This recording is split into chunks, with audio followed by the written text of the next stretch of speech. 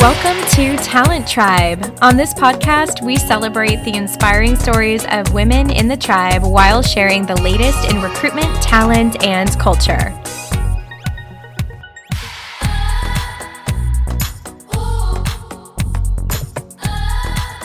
Hi, everyone. Welcome to our episode of Talent Tribe with Leslie Henry, VP of Talent at Axiom. We are going to be talking about so much with Leslie. First and foremost, career pivots. She is an expert career pivoter. She's done it in her own career. So she's going to speak from her own personal experience, as well as all of the professional development and coaching she's done throughout the entire course of her career. I'm so happy you're here, Leslie. Leslie, welcome to Talent Tribe. Thanks, Tammy. I'm so happy to be here. I'm so honored that you asked me to join. Oh my gosh, to do an episode with a friend and former colleague and expert in the field, the pleasure is all mine, obviously. Well, let's just dive right in. Great. So at Talent Tribe, we love to just start out every single episode at the beginning. So can you just tell us a little bit about you and your background? Would love to hear a little bit about that. Great. Yes. Be happy to tell you a little bit about myself. I grew up in Toronto, Canada. So I'm a Canadian girl, moved to Chicago about 8 years ago. And I grew up in a family of lawyers. So always sort of early on, I think I had that inclination that I would probably pursue some kind of career in the field of law, but didn't know exactly what. My mom had taken a really traditional kind of path in the legal field. She had been a partner at a law firm. She had been in academia. She's actually now a judge. So she had taken a really standard and traditional path. And my dad had a law degree, but he had only practiced for a couple of years. And he ended up running a business in the clothing industry. So something totally different. And I think from like early on, I saw, hey, there's so many paths and permutations of what you can do with different degrees and different experience. And that's, I don't know if at the time I thought that stuck with me, but as we will dig in a little bit to my path, I think that was a shaping influence for sure.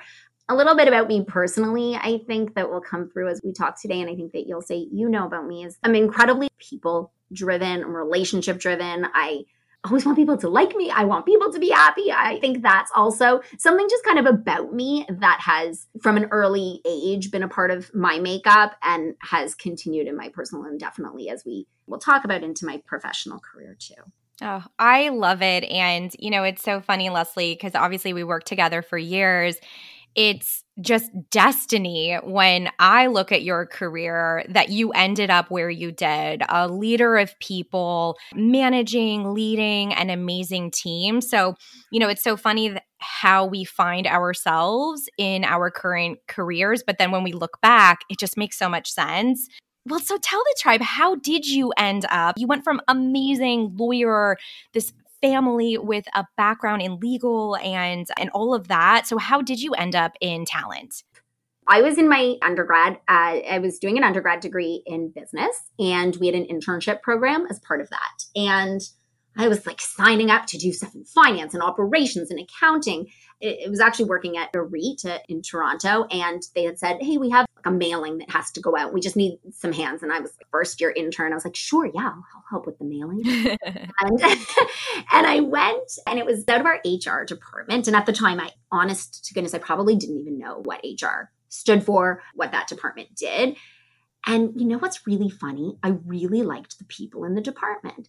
And I realized I liked the people side of business. So I went back to school and I started to take some HR courses and some people management and some org development, you know, all those fancy names for really the people side of business. I ended up doing a master's in industrial relations and employment management and really was curious about the nuts and bolts and the foundation of what keeps a business operating, which is the people. So my original foray into that was this internship. And honestly, someone saying we need a pair of hands. I did not know that, Leslie. I love doing these interviews because I always learn something new, even about friends that I've had for years. So, when you think about the biggest pivot that maybe you made, arguably, from lawyer into a more talent professional development role, I'm so curious, especially for the women in the tribe that might be listening to this now, thinking about as well making a pivot in their own career.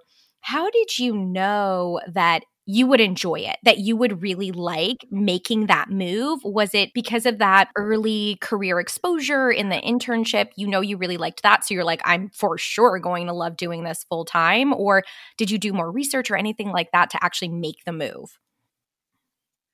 So I was practicing at a leading national firm in big law. I was a student and then a junior associate. And I started thinking about the things in that role or in my day-to-day job that I liked. The part of the role I liked the most was interacting with people versus actually the sitting in my office doing the legal briefs or the drafting or the documents. I liked talking to my friends about how they were going to manage their files. I was that go-to to talk through how to manage it or how I would think about it. I loved the world of law, but I actually liked the people versus actually doing some of the legal work myself. I will say also the hours as a junior in a big law firm were requiring like a lot. And I just realized I didn't love it enough. I had to kind of think about it. Say, am I in this for the long haul? Do I enjoy? Am I fulfilled enough? Mm-hmm. You know, I'm a hard worker. I don't shy away from that at all. But it doesn't always feel like work when you love what you're doing. And it feels an awful lot like work when you don't. Yeah, well said. And I definitely had a lot of friends, mentors who were actually in these kind of professional development roles in law. So I chatted with them a bit about what their roles look like and felt like that would be a nice way to combine the two things I was interested in at the time. I love that. So, what I heard is that you were super thoughtful. You really thought about what you enjoyed about your current role, what you didn't, and you did do some informational interviewing and talking to the people that were in the roles that you thought you would enjoy, and then really found that you might enjoy that more. So, that makes a ton of sense. And that's a great recipe for anyone who's listening.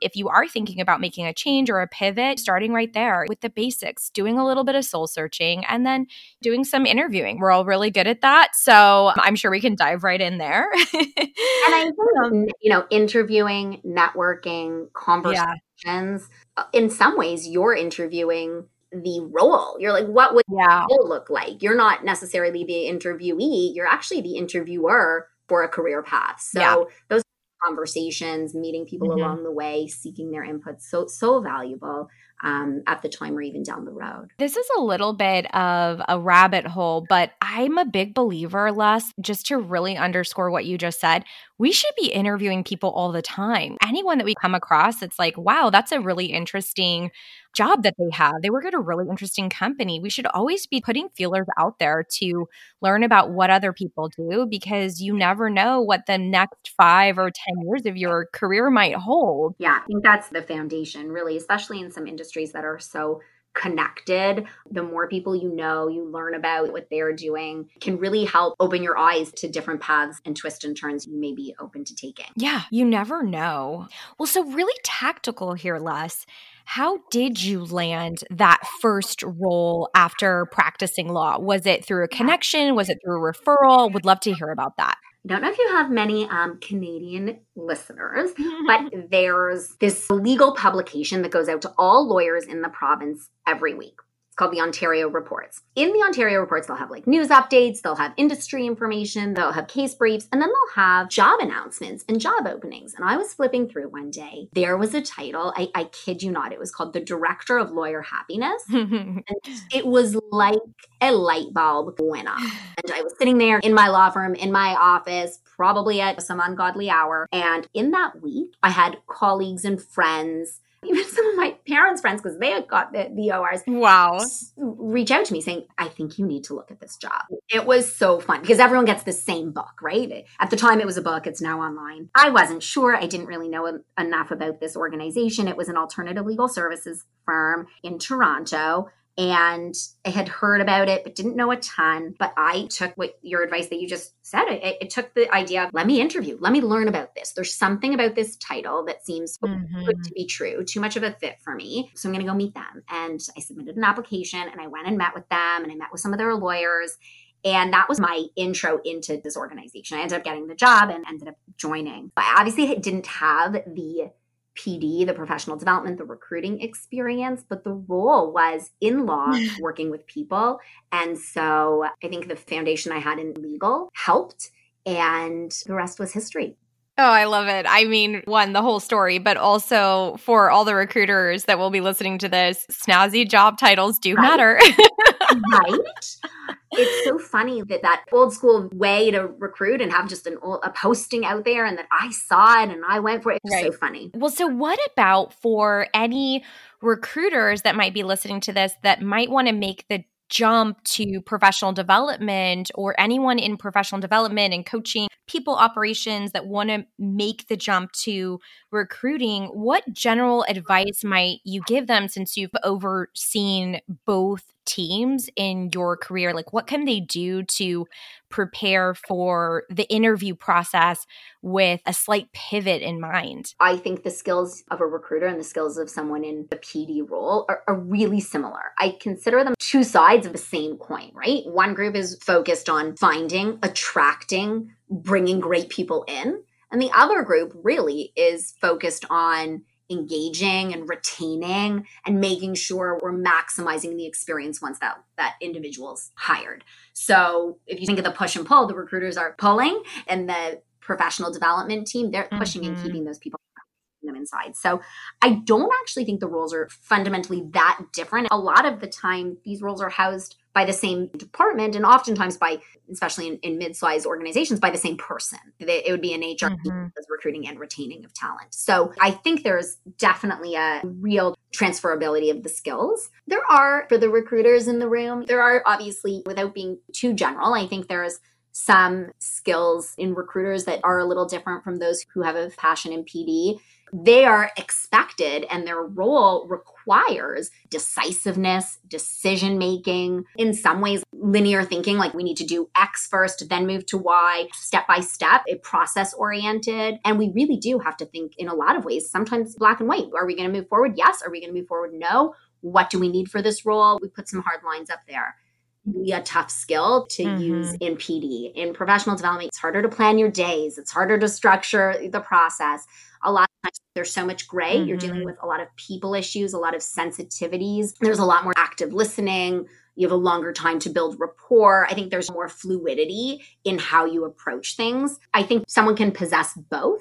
So if you're a recruiter and you are looking to make a pivot into PD, which I think we see a lot of people do, and a lot of people do with great success, being able to identify times where you're able to think outside the box, where you're able to really, really respond in the moment, in areas of gray, in areas of ambiguity, in areas of highly sensitive conversations. Being able to pull on that when you're discussing a career pivot will help reassure the interviewer, the manager, the team lead that someone with a recruiting background would be able to make that pivot into PD. And similarly for someone in PD making the pivot into recruiting, pulling on experiences where they've had to make a really tough call, had to make a decision in the moment, had to think really directively, I think would set that person up for success. So while I do think the foundation's all the same, it's all people management and people engagement, there are certain levers that you can pull when trying to pivot your career to show that you have the ability to play both sides, because I do think they require different nuancing of skills depending on which side of the house you're in. I love that. That's super helpful for anyone thinking about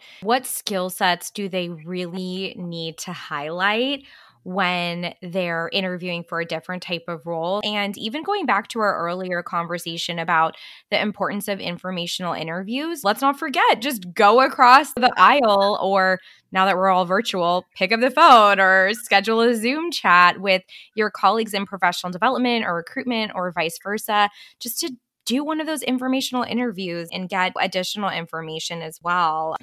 So, Les, one of the reasons why I really wanted to do this conversation with you in particular about career pivots was because not only did you make a massive, amazing career pivot in your career, but you have also climbed the ladder into a leadership role so successfully. Yeah. One, it's because you're great at what you do. You're an expert at it, but also people just love you. So, can you just tell us a little bit about your current role now at Axiom? What teams do you oversee? Would love to hear about that. You're making me blush, but the thing is, Good. so you can't see. It's been an incredible career adventure for me. And actually, I will quickly talk about what I do now, but I will tell you just on the theme of networking, how I actually ended up in this role and the beauty of the importance of relationship building. I'll pull on that at the end. My role now is I head up recruiting and talent for our lawyer population in North America. So I have a team and we're focused on bringing in great talent and keeping our talent feeling really energized and happy. So for me, it's a perfect blend of three passions: legal, recruiting, and professional development and coaching. And so I feel like I've hit the lottery with a role like this in a company like Axiom. Oh, it's a role that you were destined for. It's just so fun to hear about your scope and all that you're overseeing. Tell me about one of the biggest challenges that you see day to day, because now less of your day to day is about coaching your team more broadly. And now you're training the trainers, if you will. You're coaching the coaches that are on your team. So you're probably doing more of that than you are coaching candidates and whatnot, just because of your scope. It's a really big role. You're the head of North America. So I'm curious, what is the number one or two things that you see your team come to you most often for? Is it people challenges? And how do you coach your team around that? Because I bet if it's a common theme that comes up with your team, I bet it's coming up other places as well. Yeah, we're managing big groups of legal professionals. And a lot of time, whether it's actually, to be honest, in our roles or even personally, when people are coming to you, the biggest thing we see is how do you actually make a difference? How do you actually, if you are coaching someone, if you are managing someone, if you are there to help someone, guide them in their professional development, how do you do it most effectively? Giving the person who's coming to you the space to explore a solution, the space for a problem, and to really just listen. We're such action-driven people by nature, but sometimes the best way to help is to sit back, is to listen, and to provide the support by just doing that. You'll often find that the person you're coaching, they actually just want a gut check and they just want to talk through something with you. And they often are able to resolve and come to a decision about what's best for them, whatever the challenges that they're coming to you about. They're able to get there. And if they're not, come with a couple leading questions that will help them get to the solution themselves. So something that came up not that long ago, maybe someone not getting the work that they're looking for. And is that because that work's not out there and we want to pivot and think more broadly about the kind of work you could do? Is that because someone else is getting the work and maybe they don't know you're interested in it? Is that because you're maybe chatting with people who aren't funneling that subject down and you need to actually start chatting with someone else? And really probing with questions can also be really helpful. I feel like even with the professional coaches that I know in my own life and in my career, even when you've been coaching for a long time, it's really hard to remember that you don't have to show up to every conversation with the answers. And that's actually not your job, like you said. So you have to remember that your job is to help lead and guide your candidates or the folks at your company who are coming to you for advice and guidance. Your job is there to help facilitate them to come to their own conclusions and help them get to an answer that makes sense. So I think it's a reminder that everyone needs to hear once in a while, because it's a hard job. It's really challenging to show up and be empathetic and be patient. Okay, so what general advice or wisdom might you share for women in the tribe that are interested in pursuing leadership roles in talent acquisition, people operations, HR? Just what advice would you give them about trying to achieve what you've achieved and accomplished in your career? Ooh, it's a good question. Thank you. Thank you. I would say, and this actually pulls back to something we talked about right at the beginning. I think relationships are everything. Every world of talent, whether it's with a candidate who's thinking about coming back and it's a recruiting tool, or whether it's coaching and managing and helping to develop those with whom you work more closely on an ongoing basis. I think relationships create a baseline of trust and understanding. If you don't have that relationship, it's really, really hard to move the needle. And definitely in professional development and ongoing talent management, building trust, rapport, and strong relationships with people is critical. I have another thought on that. When you're thinking about what you want to do, you have a network of people that you can speak to, the relationships you have with colleagues, with peers, with mentors, with friends, leaning on them as you think about your own career path, seeking their advice, their guidance is so important. I have so many people that I still, as I look at next stages in my career or current challenges I'm experiencing, I look at those relationships of people, most professional, some personal, and it's so helpful to bounce ideas off of them. I know they are invested in my well-being and they want to see me succeed and I trust them. And so it's just an ongoing theme. And it's actually, as I said earlier, something that's been a part of me, those relationships with people and staying connected to people and having a large network has just been really, really helpful throughout my career. And oh, it's great. Really jumping off of that, Les, into my last question for you. It's a perfect segue. I'm personally obsessed with the idea of risk taking and the importance that this has in our careers as women to grow our careers in whatever way that might mean for each of us as individuals.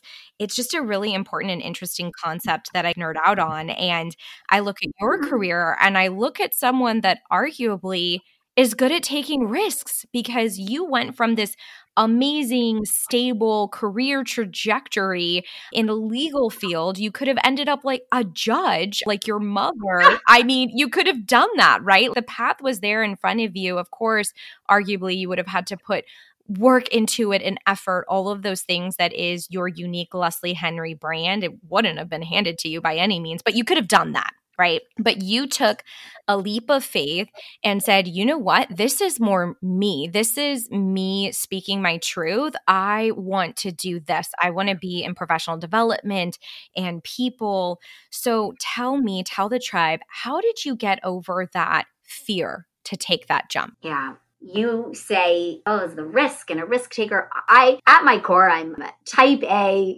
I don't consider myself in any way a risk taker. And I actually think one of the things that really helped me have the confidence to make a change, obviously following your intuition, following your gut, your heart, all those things are so important.